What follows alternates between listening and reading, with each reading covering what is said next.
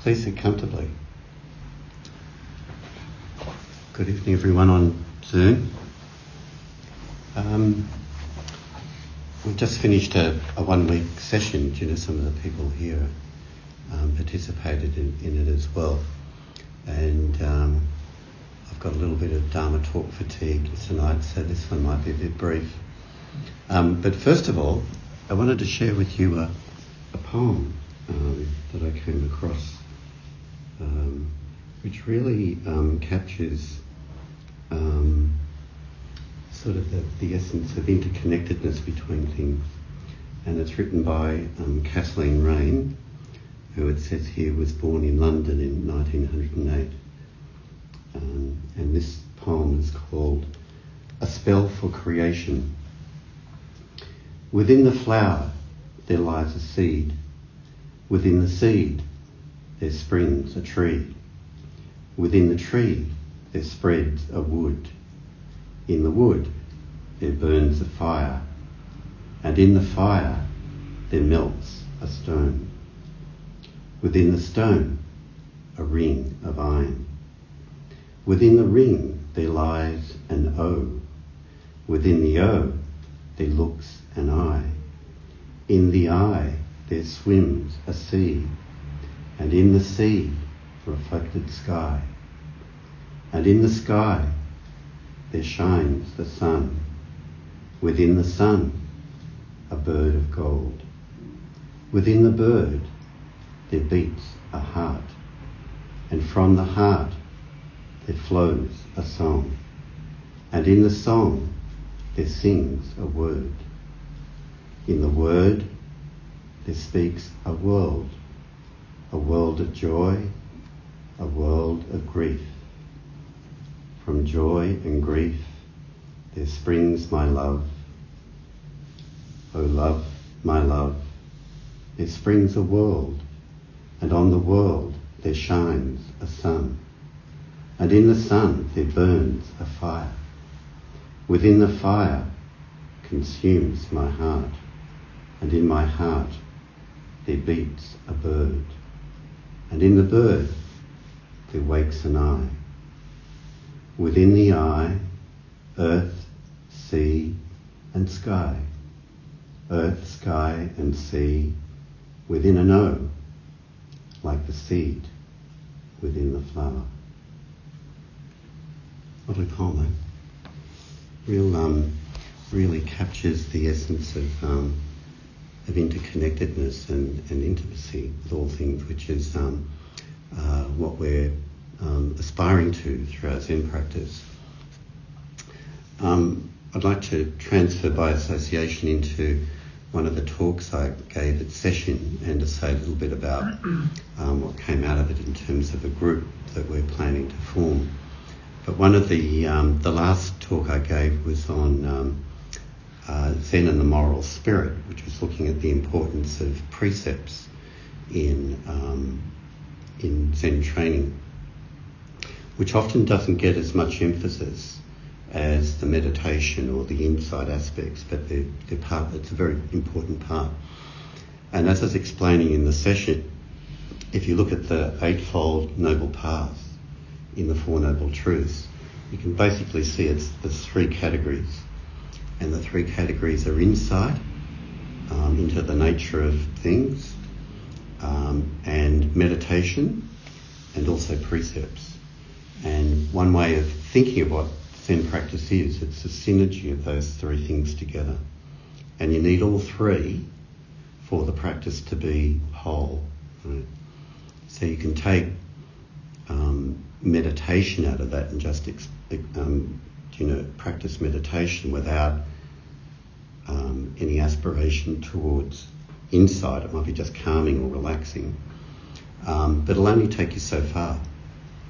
It'll be beneficial, but it'll only take you so far.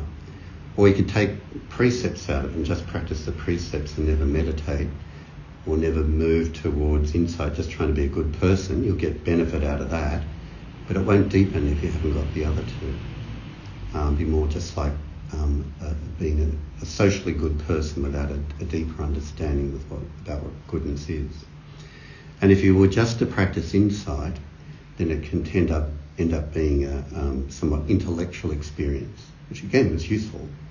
But as we say in Zen, you need to understand the teaching in your bones, right? It needs to be in your bones, in the marrow, for it to be really embodied. So have the three together and you've got a complete practice, which is where the precepts come in. And I don't want to go through every point I made in the Dharma talk, but just to outline one point. The precepts are traditionally stated in the negative: don't steal, don't lie, don't harbour anger, etc. Some modern versions, like my friend and Ordinary Mind Dharma teacher Diane Rossetto, in whose book Waking Up to What You Do, frames them in the positive. I take up the way of being generous, etc. And I think we need both. I think we need a version that states it both in the negative and the positive aspiration of it, because what's involved in morality, in practicing the precepts, is the ability to inhibit. So an impulse comes up to be angry at someone or resentful or whatever. You notice it, and it's actually an inhibitory process. I've committed not to doing that, I'm not doing it because it's harmful. But there's also the other side of it, where you feel compassion or generosity or love or whatever, and you want to freely express that, give expression to it. So it needs both sides.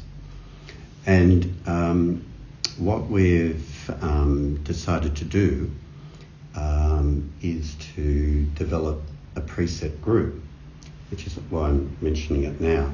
You can hear the longer talk on iCloud as well.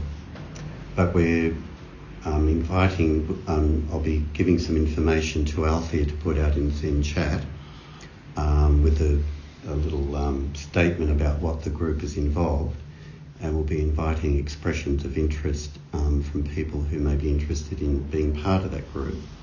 And there'll be a deadline in about 2 weeks, so there's plenty of time for people to express their interest. And once we get a gathering of people, and so far I've had a lot of interest from a lot of people. It seems like there's at least half a dozen people who are interested in doing it.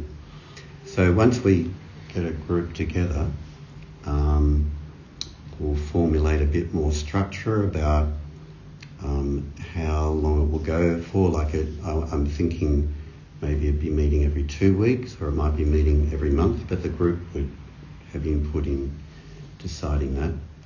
And then there's the questions on whether we do it like we do here, that would be some people in the room and some people on Zoom, or whether we do it all on Zoom. There's still all questions to be resolved, and having someone facilitate the group, or whether there's a shared facilitation, which that would mean not someone being in the role of a teacher, but making sure that the group works functionally. Everyone gets to speak, good time limits around it, etc. And keeping on task. So there'll be something in Zen chat coming up shortly.